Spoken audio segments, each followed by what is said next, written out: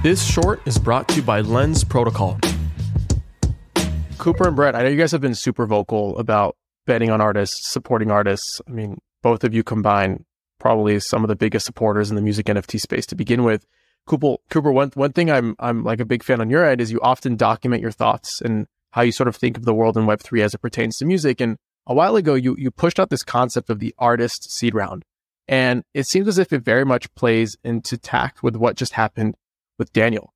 Was this like the next iteration of what you were expecting to create? Or did this deal sort of just happen through this belief that artists should sort of find other means of capital to bootstrap themselves? Like, how are you thinking about this as it pertains to the artist seed round?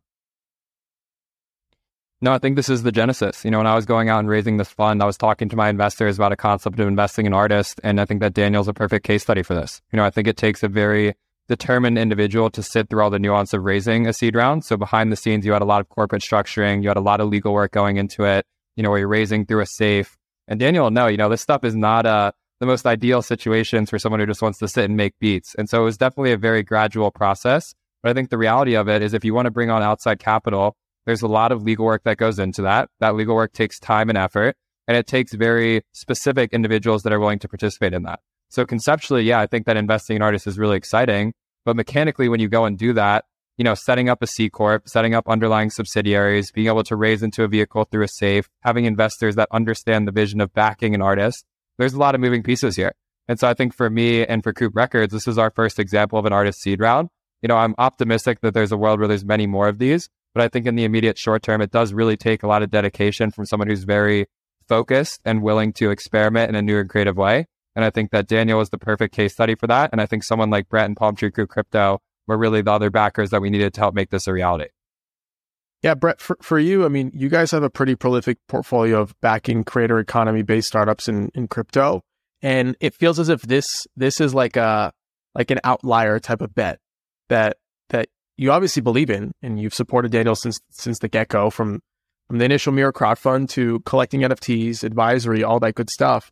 But this bet particularly feels a little bit outside of the software plays that you typically invest in, right? Can you walk me through your thought process in that? Yeah. I mean, yeah, you're right. I mean, we look at the creator economy space, the crypto creator economy space as like the different verticals of content and all the infrastructure around that at its core. And music is obviously a huge part of that. And that's something we've been really focused on. And we've done like the infrastructure side of it to start. And I think we've kind of just done a lot of those different layers that make up the music NFT stack. From, the co-creation with our Peggy and the minting and creation around sound and heads for creation and, kind of up the stack. And I think when you finally get to like the top, maybe the most important part of the stack, which is the artist, Daniel is definitely my number one favorite choice to be a part of. From the hard work he's put into and what he's been able to build in this space. I guess you could call it like the brand / IP layer, right? And I think he's going to be definitely like the leader, if not one of the most forefront leaders in the music space, in the crypto creator economy. So it does fit in with the thesis for sure. We don't like normally just go for, creator after creator, brand after brand, but it definitely fits in to the whole stack. And I think really like as a individual collector, I've been collecting Daniel for a long time and have continued to, kind of keep my ownership. I think about in like buying music NFTs very similar to how I think about running the fund. And I have maintained like a significant ownership of the outstanding music NFTs that Daniel's put out. But every time I buy, personally, it's $100 at a time. Or maybe like from the one-on-ones, maybe it was a couple $1,000s at a time. But it's like small little increments. And from a fund perspective, when you have, not tens of millions of dollars, you have to kind of do it in bigger amounts. So I think this opportunity where Daniel's raising a more significant amount of cash at once, it gave us an opportunity to participate in a bigger way from the fund and not just from me personally. What's up, guys? Thank you for listening. If you've gotten this far, then you are a champ, and I owe you a free listener pin. Go to adamlevy.io/NFT, fill in your info, and I'll distribute the NFT towards the end of the season.